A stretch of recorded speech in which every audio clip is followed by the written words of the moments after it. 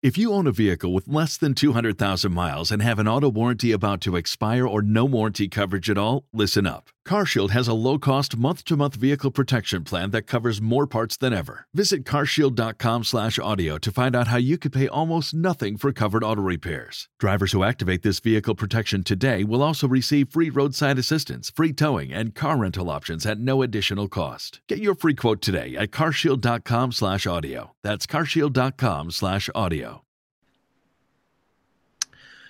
Hello, Hockey World. It's Friday, July 29th, 2016.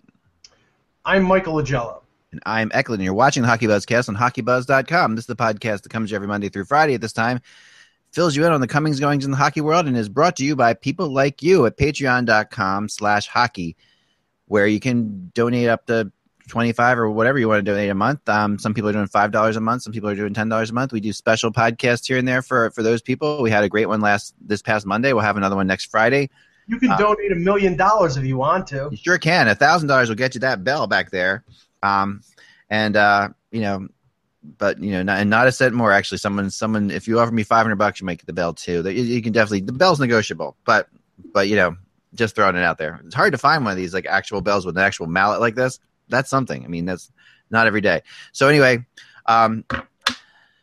that's the deal there. We have some fun little news. It's going to be kind of a quick hit. There's a little bit of a slow news day because we're sitting around waiting for Tyson Barrie and what's going to happen there. That's basically the big story of today. Tyson Barrie, who is roughly $2 million apart from his team now, they are in arbitration. They've gone to arbitration. The hearing is ongoing, as I understand it.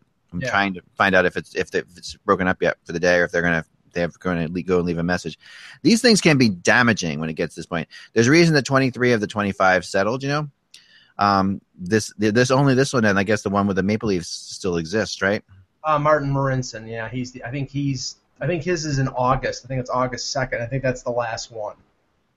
So, and that's not nearly as at the level. Yeah, no. I actually wrote about it today because not because there's any great hue and cry for Martin Marincin or it's a key signing or whatever, but with him it's the Maple Leafs are starting to get up there in terms of pro contracts. I think depending on what ends up happening with Jimmy Vesey and the whole situation with Jared Cowan and his disputed buyout, the Leafs could have as many as 48 players under contract, and that doesn't leave them a lot of room going into the season.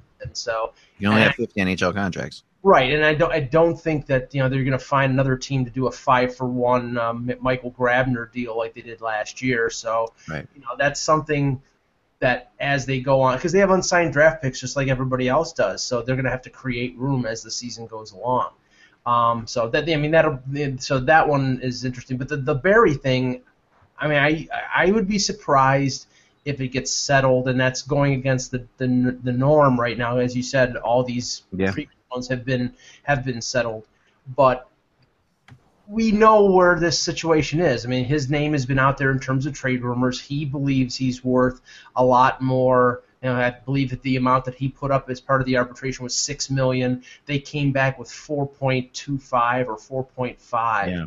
So it's not exactly. We're talking almost $2 million. That's a big gap, and I'm sure he wants to get that 1-year deal and then go to unrestricted free agency, and they're not going to offer him more than a 1-year deal. And maybe a trade is upcoming after the arbitration. You don't know. That can happen, and the deal has to be signed, and all that stuff has to. Once the arbitration, you're bound to that. This is binding arbitration. You've got to, unless you're going to walk away, which they're not going to walk away from Tyson Barrie. No. So they're going to have to sign him. And this is the same team that has had a history of this, to a degree. When you look at teams that do let arbitration play itself out, the Colorado Avalanche are one of the teams that has in the past. And I think of what's his name in Buffalo right now. Ryan O'Reilly. Yeah. And he played out arbitration, and we've always said that when you play arbitration out, it generally means that the player's eventually getting moved. It means that this player's probably not a career Colorado Avalanche. Whether or not it's now or later or with Well, with Colorado, and it's just really, I understand they have a salary structure, and the way they look at things is, okay, you have a guy like Matt Duchene, who's your number one player at that point, and Ryan O'Reilly wants to make, and Matt Duchene was a 3rd overall pick. Ryan O'Reilly was a 2nd round pick. Ryan O'Reilly, or they believe that Duchene should have been the top paid forward. And, after having a year where Ryan O'Reilly had a better or equal year to Duchene, he was like, okay, I think I deserve as much or more than him. Right. And they would not go over that amount. So that when he signed that offer sheet with Calgary a few years ago, it was going to pay him more in salary, but the cap hit was going to be the same. So I think what's going on here with Barrie is they don't want to pay Barrie as much or more than Eric Johnson, and Eric Johnson's making $6 million. So they're holding the line on salaries.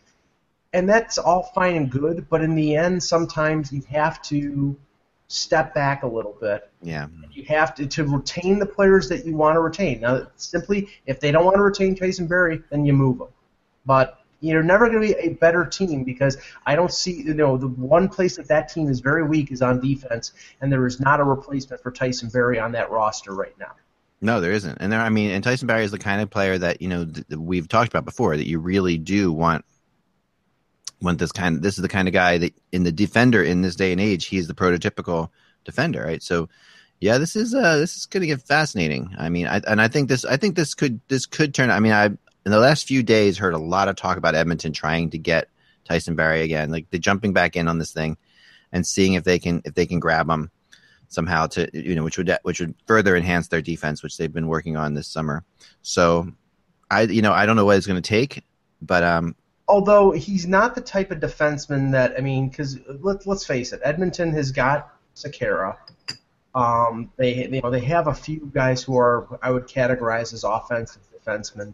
They could use another puck carrier, so that's where he fits in. But I think more than anything, they need a stay-at-home two-way guy more than they need an offensive guy. And Barrie is, I think, more of a offensive defenseman than anything. Yeah. Yeah, no, I think that I agree with that. A couple of interesting other notes. So Matt Dumba, did that signing happen before or after the podcast yesterday? After, right? It happened after, yeah. Right. So Matt Dumba signing yesterday in Minnesota. When I talk to people out in Minnesota, many will tell me that Dumba is one of the more underrated defensemen in the NHL that people really just don't know about. This is you commonly heard about, that he's the guy that they would not trade to get a Ryan Nugent-Hopkins, but he's the player that really they love, and so them signing him and keeping him going it's only a 2-year deal, $5.1 million contract, so it is the kind of thing that makes you wonder, is he there long term? Because this is one of those contracts that could lead to him hitting free agency pretty quickly, right?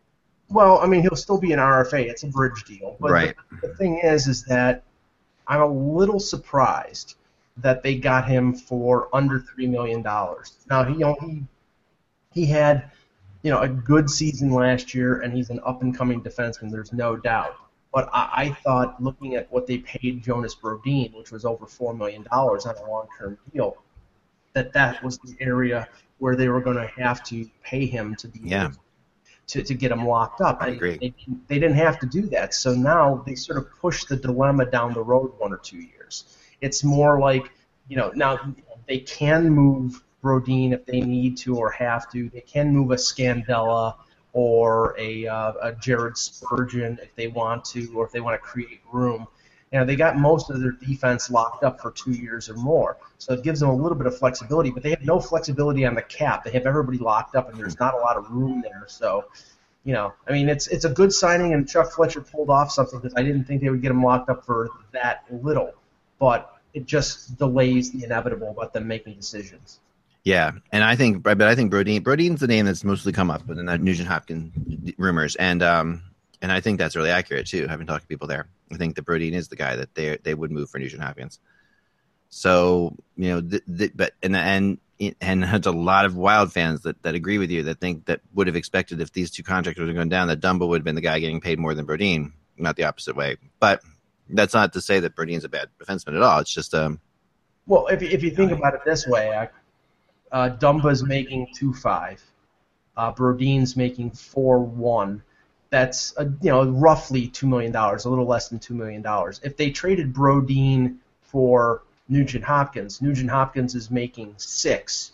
That's $2 million more than what Brodeen is making. So by signing Dumba to that to about a contract about $2 million less than you thought they would have to, they actually saved the money to be able to pay Nugent Hopkins $2 million more than what Brodeen is making. So if that deal goes down, there's enough space to be able to fit him.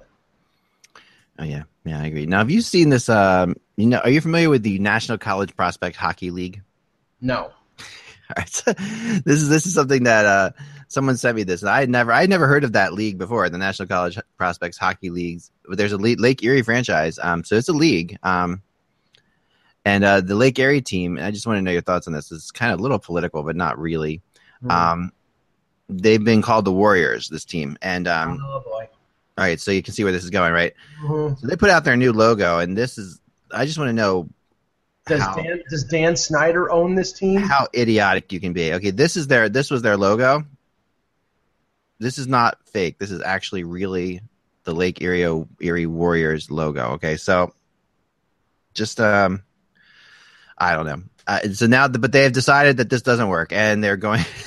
Someone in this day and age has told them that that's not a good idea. They are going to be renamed the Lake Erie Gulls. Again, I didn't even know this league existed, but what are your thoughts on this kind of stuff? Like when you get, the political correctness of logos. It's a big discussion, and there's a lot of different opinions on it. Well, I see. There have been a couple high schools in the Buffalo area that had, what they considered politically incorrect school names or teams. Yeah. And there was a hue and cry when that high school changed their name. I understand for somebody who's of Native American descent, they would find offense in something like Redskins. Yeah. But we're talking Warriors. It doesn't. Yeah. Now, in my hometown, the Chickawaga Central High School, their name was Warriors, and the emblem was a similar, Indian headdress with a really Native American. Yeah, and because I believe Chickawaga is a Native American. Well, yeah, that's got to be. Yeah, that's totally. To me, it's not offensive. To me, it's honoring. The town name and the origin. I believe there may have been Iroquois Indians that were in Western New York and I don't know if they were in Chickawaga, but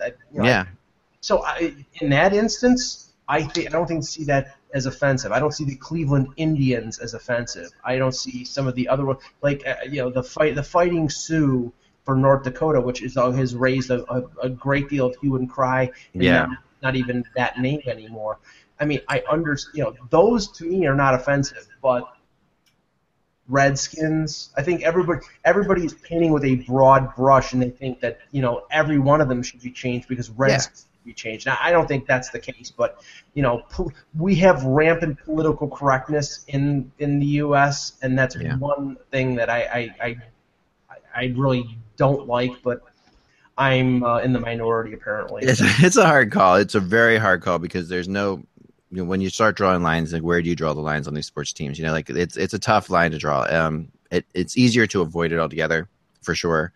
If you're running the business, it's easier. If you're running that team, it's easier just to avoid this because there's plenty of good names out there. And now in like a place like Chickawaga or something like that, where it is an Indian, it's an Indian named town, and I don't know how many Indians still call that home, or if there's an American Indian population, but if there's these kind of logos, like the Braves, the Atlanta Braves logo, these are logos that they're kind of the one I just showed can be construed as wrong, but can also be construed as just the way that sometimes Indians portray themselves. There's just the concept of the warrior and the fighting warrior. It's not as if these were trying to be evil here. I think so. It's a tough spot to be in.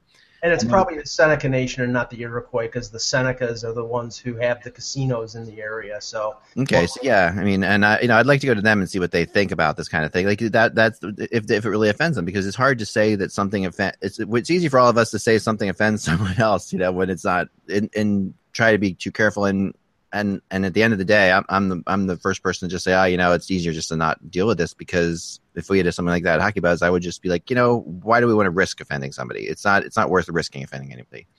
But I don't know exactly. Anyway, that's just a little political talk there, Mike. I thought you'd like.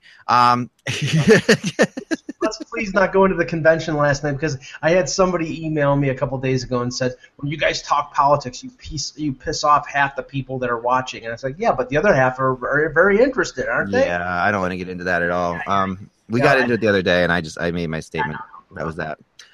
This is a really good picture. Okay, so let's talk about something happy for a second before we get into it. This picture is I found this on Reddit. It's Jeff Brown and Jeff Chikrin, okay, both who were second-round draft picks in 1984, holding up their infant sons, Jacob and Logan. So this is pretty funny, because both guys were picked in the first round this year. So this is a pretty cool photo. Like here they are. So this is wow, isn't that wild? So that's Jeff Brown and Jeff Chikrin with Logan Brown and Jacob Chikrin, and both. These guys went in the first round this year. These two little kids. Those kids have grown up just a bit, because like when I saw Logan Brown at the draft combine, I was more like, "Hi, Logan," and Jacob. I know Jacob Chikrin's huge too. Holy cow! But that kid is like he could be a bodybuilder. He's so physically imposing, and that's though he was a first-round pick of the Arizona Coyotes, and there's been some talk that he may have a legitimate chance of making the Coyotes as an 18-year-old. Yeah. So, that's a cool photo. I like that. Cool photo. I heard earlier today. I heard Connor Murphy interviewed, who was extended yesterday, and it's funny because Gord Murphy was his dad, and Gord Murphy and Jeff Chikrin played on the same Flyers team that I grew up watching. So it's funny now that you have Connor Murphy and Jacob Chikrin in the league. They're both, this is really, it's not surprising to me that kids of professional hockey players, this happens a lot, or it happens often. I wouldn't say a lot, but it happens often enough that you would say, okay. But, well, let's talk about those signings for a second, because, Connor Murphy, I believe it was a 6-year deal, making a little less than $4 million. I understand, he's a big defenseman. He's probably more of a stay-at-home type than an offensive guy. He only had 17 points last year. But again, he's being paid the same amount of money as Travis Hamonic. Right. And is this a mark of the escalation of the price of defensive players? I think it is, because I'm not saying Connor Murphy's not a good defenseman. He is, but you're paying almost $4 million for a guy. Now I think he's probably a second pairing guy, but on a really good team, he might be a bottom pairing guy, and maybe he can grow into a second pairing guy. But you're talking $4 million for him, and then they signed Michael Stone, who had a really good year. 36 points. He had 30 assists, and signed him to a 1-year deal for $4 million. So $4 million isn't going as far as it used to, Ak. No, I know. No, it's so true. It really hasn't. And I know. I had $4 million last year. I'm sure he did. Yes, we did. Yeah. Something I heard somebody else talking today, and I really thought this was fascinating. I wanted to bring this up to you. We talked the other day about. We got into a little discussion about Team USA, right? And Team USA and the fact that a lot of the Team North American players should be considered for Team USA were the Team North America not existing, right? And maybe a few Canadians as well, but mostly Americans. Yeah. Ekblad might be the one, perhaps, I don't know, that you would think about for Team Canada. But McDavid. And McDavid, of course. But even McDavid, it might be harder for McDavid just because there's so many players like that. But not that there's so many. McDavid is his own entity, of course. But someone sent me an email, and they were absolutely right, because I said, I look at Eichel, okay. Eichel, I think, would make the team, but, then Larkin, okay, maybe make the team. Seth Jones, okay, perhaps. Those are players that all should be probably – I wonder if they're first of all, I wonder if they're upset that they're not on Team USA. I wonder if that plays into it, or if they're happy about this. I haven't talked to anyone about it. Some of the question I'm going to ask them when I get there, they probably won't admit to it, but I wonder deep down if they – but then someone brought up a player of mine that definitely is on North America that would make Team USA right away. And I was like, we didn't even talk about him. And it just kind of baffled me. Like, I completely forgot about this player being on Team North America, which is insane. And who would that be but Johnny Gaudreau?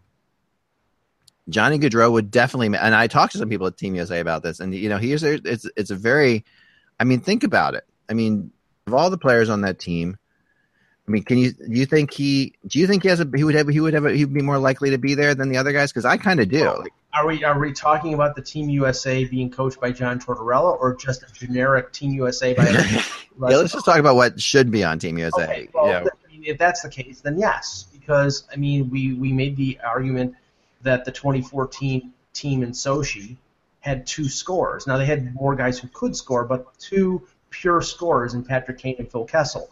Right. This team does not, and it doesn't even have Kessel. Even after the injury to Ryan Callahan, they didn't choose him. They chose Paul Murray.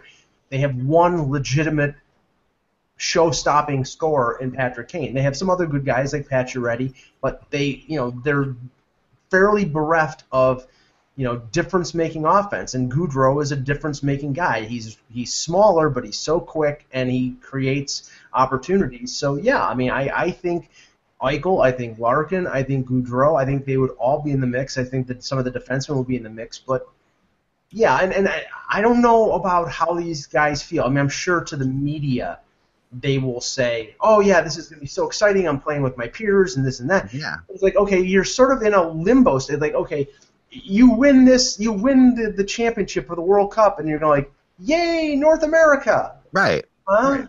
Right. Like, okay, where's Mexico? Okay, Canada, U.S., great.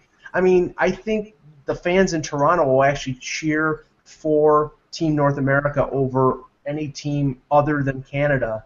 Yeah. Or Maple Leafs on that team, and at the games are up. And then if they play each other, you would have to question who the fans in Toronto might root for. Like if they play each other in a championship game, that's a tough call, right? But it shouldn't be. I mean, that is a little bit why this feels pretty flawed to me at some point, because I mean, the guy pointed out to me in an email, Johnny Gaudreau was the 7th leading scorer in the NHL this year, which I did not realize. I did not realize that. I mean, I know Johnny Gaudreau had a good year, but he scored as many points as Pavelski, and that's just, and he was tied for 6th actually with Pavelski, right? That's just.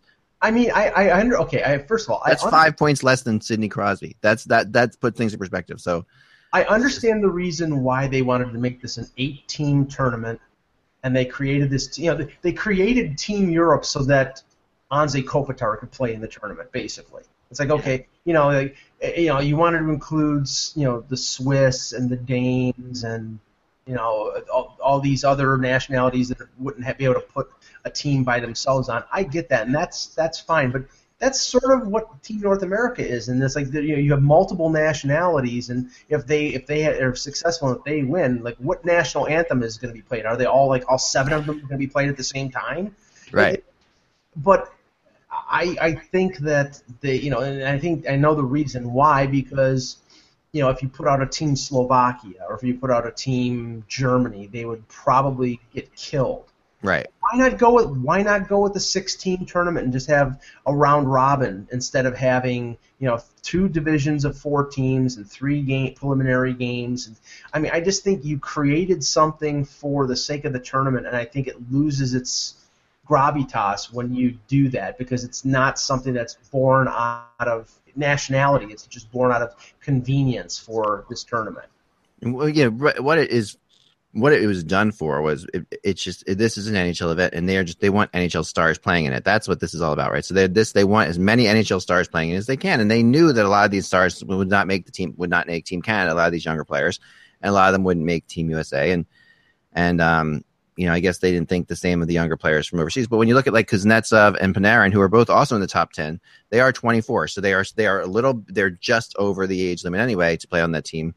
So if you were to take some of those guys, you could say, okay, that's to me that's interesting that they're just over the age of what that team would be. Well, what will be interesting is to see if this, whenever they have the next World Cup, whether they will deviate away from this North America Europe idea and do something else. I mean, the depth of talent is so deep with Canada, you could conceivably make 2 Canadian teams. Yeah. It's getting to the point where, you could conceivably make 2 American teams. And if you were to do that, if you were to make 2 Canadian teams, how would you do it? Would you? And that to me, I think what you'd have to do is you'd regionalize it. You'd have to have Western Canada versus Eastern Canada. I think that would be the cool way to do it, not to just like pick even teams. But I think if you go to Western Canada versus Eastern Canada, I mean, who wins in that case? I mean, obviously there are more stars from Eastern Canada. Well, Western Canada would get Carey Price. They would get Carey Price, right? And they would have another. So I think that if you're going to do it, someone else recommended that. Okay, what if you were to take French Canada? I would say Ontario versus the rest of Canada. Okay. Because with Ontario, you'd have Stamkos, you'd have McDavid, you'd have there you'd have something, because you would definitely have, if you put that in Toronto, now you'd have something, right? Because you would have something that really would be.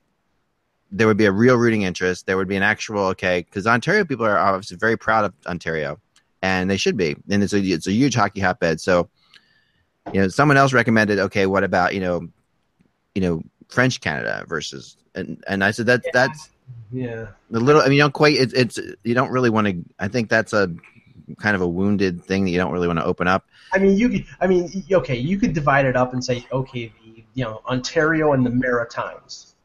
And then back in Western Canada, because with the Maritimes you get Sidney Crosby. That would, but you just see that then you would if you did that, you would people would be furious. they'd be like, obviously you want McKinnon and Crosby, and that's what you're going to get McKinnon and Crosby, and that's the whole. No, you have to go. If Ontario's going to do this, they got to go full tilt Ontario, and that's it. And then no one can be mad about it, because then you're from Ontario. That's it.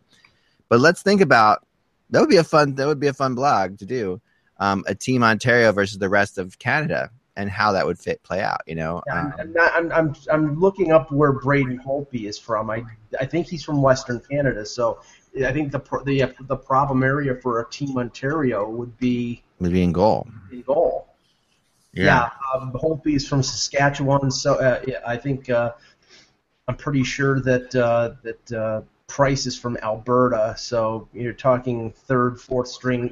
You're talking third or fourth string goaltender when it comes. Where's Steve Mason from? He's from. I think he's from Toronto. I think he is. I think he might be your best Ontario goalie. Yeah. I'm just because he was like fifth or sixth in the depth chart when I heard as far as Team Canada goes. Yeah, he's from Oakville. Yeah, so he's from suburban Toronto. Yeah, so he might be right. I like that though. I like this. I like this experiment. We should do this. We should work it out. I see. The thing is, I think that would be more true to. I mean, honestly, that would be more true to the spirit of this whole thing. Who the hell do you think Don Cherry is cheering for? He's always been the backer of the OHL and the backer of all those Toronto boys and those OHL. Oh, I know. Can you imagine that? I mean, can you imagine Don Cherry in that tournament? That would be phenomenal. He'll be. Sportsnet wants to do something fun, or CBC wants to do something fun. That would be fun. He'll be arguing it'll be like point counterpoint or crossfire with Don Cherry arguing against Don Cherry, like the Western Canada Don Cherry against the Ontario Don Cherry. Yeah, right. Here's the question though: if you split Canada up and you gave the U.S. back its under 23 players.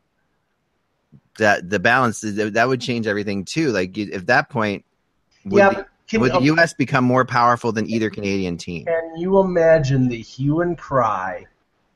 Say that's what happens, and right. All their players, and Canada is split up into 2 teams, and the U.S. wins. The argument will be, oh, of course they won. They had to split us up because we're the greatest hockey country in the world. And take us on one. They had to. It was divide and conquer.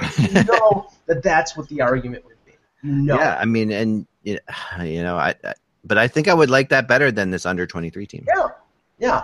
As much as I think that, and that's not to say that the under 23 team won't be a lot of fun to watch, because they will be. This will be. I mean, I think that if you're going to miss, you're not going to miss a game for that team. I mean, that team is so crazy, has so much talent and so much speed on it. And that team's going to be a favorite, I think, over anyone but Canada. I really feel that under 23 team, with the exception of Canada, it should win and should beat anybody.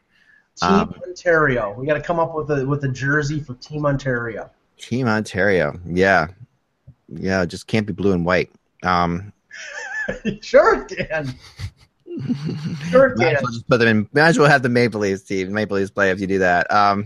No, but I think that this is Now I think that I wonder Team Ontario versus the rest of Canada. I think the rest of Canada would. I don't know. Like you say, goaltending is such a big thing. So Price and Holtby, but Mason's no slouch. So you put him in there. Wait, who's the third stringer right now? It's who's the third stringer behind after? Hold on. After Price and Holtby, I'm drawing a blank. It's not Mason. No, it's not Mason. 1 second. Price, Holtby, and it's not Luongo. Crawford, Corey Crawford. Where is he from? And I believe he's from Western Canada too. So. I think so too. Yeah. But Luongo is from. It's from. Let's see. Well, Luongo's from Montreal, I believe. And so is Corey Crawford's from Montreal. That's right. That's right. He is from Montreal. I mean, that's like you say. If you do East versus West, that's the other thing. But you could do East versus West, and then you're giving the population base is so much stronger in the East. Yes, that you would think the East should be able to beat the West. But there are some really great players from the West, so it's hard to say. Like going through this list, just that's the thing. Like, I think it's, if I'm wrong, I'll correct myself. But I believe it's 1/3 of Canada's population is in Ontario. I mean, Toronto is a city in the GTA, I believe, is around 10 million, and I think the population of Canada is around 35 million. So you're talking 1/3 of the country, and the greatest center of hockey in the country is in the GTA. So now I'm starting to sound like Don Cherry. But yeah. No, I mean you are, and then I mean that's let's see if I have it here. I'm trying to find the actual roster done in a way where I can see where these guys are from.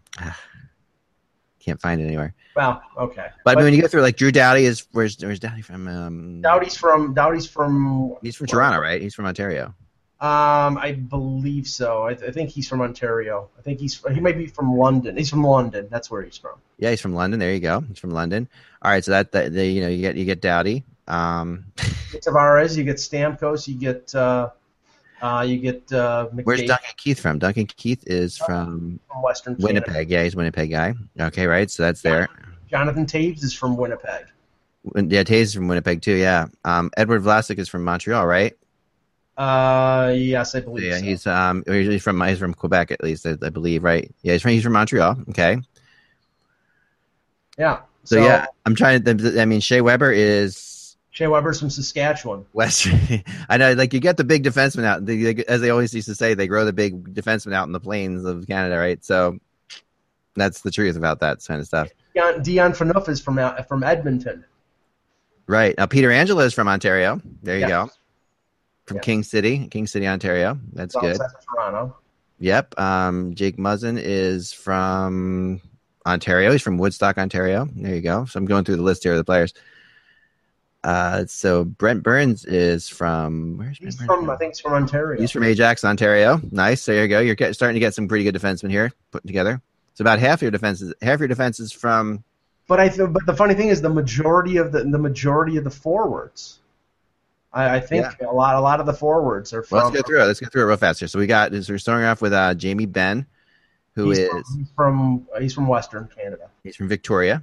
Okay, so we got Jamie Benn's from Victoria.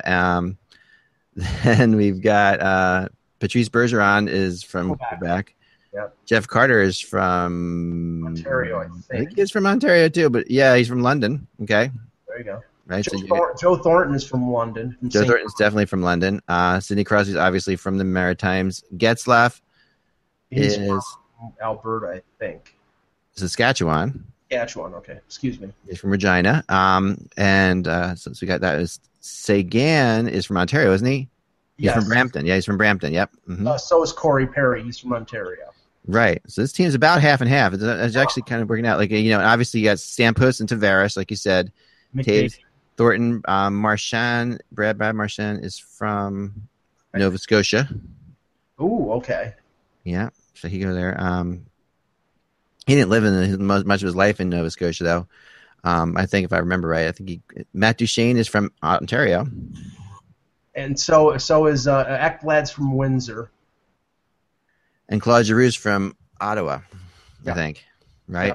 It sounds like it would be almost. No, Claude Giroux's from Hearst, Ontario. Right, I forgot about that. Okay. He's from way up northern Ontario. See, the thing that you're gonna have a federal case here with like Brad Marchand. He's born in he's probably born when his parents were on vacation in Halifax. It's got to be where you were born and where. Yeah, exactly. And actually, he lives in Brampton or something like that. I mean, I don't know. I'm just making. But so a lot of people do move to like that. That would be a little unfair. Maybe we'd have to make some kind of cutoff for this. How it would be? It would have to be. Great. We're gonna have to hire a private investigator. If you started playing your youth hockey in Ontario, like if you didn't play hockey anywhere before, like if you started 5 or 6 or 7 years old playing in Ontario, you're from Ontario. We'll call that. That would be. Right. But to me, if you moved there, if you played hockey anywhere else as a youth before you moved to Ontario, you're from there. That's how I would do it. I think it has to be where you started your youth hockey, your first organized youth hockey, like 5 or 6 or whatever, Pee-wee hockey. That's it. The screwy thing would be like a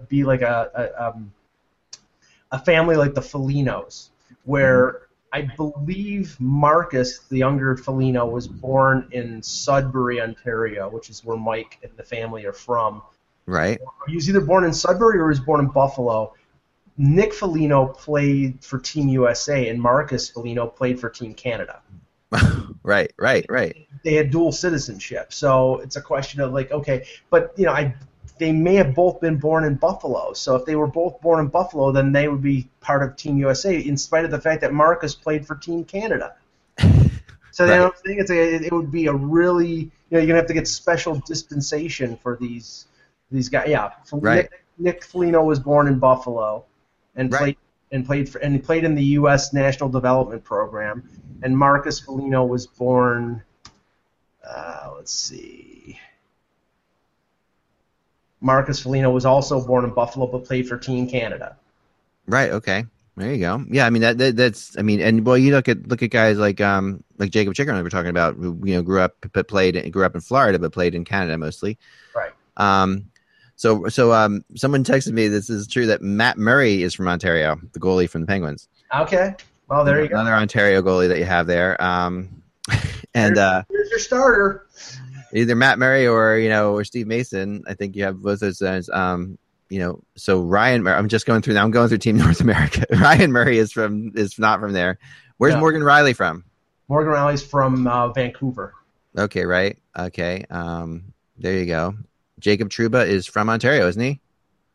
Hold on. He's a U.S. kid. You're right. He's what am I saying? Yeah, he's American. That's crazy. Losing my mind. Well, you gotta remember, it's confusing because you're used to everybody being from one country in these teams, but with Team North America, it's split. So yeah, and there's so many. I mean, obviously, McDavid is from Ontario, from Toronto, right? Or one of the suburbs. Yeah. Sean Monahan is from Brampton. Yep. All right, so you got that going on for you. Just looking through these other guys. There's a lot of obviously Americans on this team, which is funny. It's July 29th, folks. No, but this is I think this is so here we go. Yeah, I forget Brandon Saad is from Pittsburgh. I always forget that. Yes. I always forget that Brandon Saad's from Pittsburgh. He's another guy that Americans should look at. But didn't, right? Oh wait, no, they couldn't because he's under 23. They couldn't because it doesn't seem like Brandon Saad could possibly be under 23. Like he's the guy who looks like on this team when you look at this team that there's just no way. The gray beard and the 23-year-old and under team. Yeah, no, he's totally not. It's just crazy. I know. So I will at some point. We'll at some point have to do a blog about this and put together the best and how that would work, because I think that's something to consider for the next go around for this, depending on how this all plays out. I think you have to probably keep the Team Europe, because I can't think of any other way to include Slovenia, Slovakia. Yeah. I think you should call them Team S: Slovenia, Slovakia, Switzerland. Yeah. But, no, that's a tough one. Yeah. That's I mean, it definitely takes something away from. I really, it will never happen because this is an NHL event. But what you would like there to be like a play-in, like little tournament that goes on that happens before, where one of those teams can get into this. Like that's how I would like to see it happen. Like in an ideal way, that earlier in the summer, Slovakia would play Switzerland, would play Germany. They would all play each other in a mini tournament, and the winner would get to go to the World Cup of Hockey. That's how Well, somebody actually makes a pretty good point on Twitter here in response to who's watching the show. He says in a few years, McDavid, Eichel, and Matthews will still all be under 23. Oh, I know. They're going to in 4 years they could still play on this team. Yeah. So I mean, does USA Hockey and does Hockey Canada really want their future not playing for Canada and the U.S. internationally? Is this a one-off, or is this something that they will perpetuate going forward? And I don't know. I'll go even further in telling you that I have heard rumors that they might do this in 2 years. Like, it might not be a 4-year thing. It could be a 2-year thing to line up more with the Olympics, like actually the Winter Olympics. So I don't know. It's Well, they would do it in August and September of 2018. Instead of going to the Olympics in February. And, right. Yeah.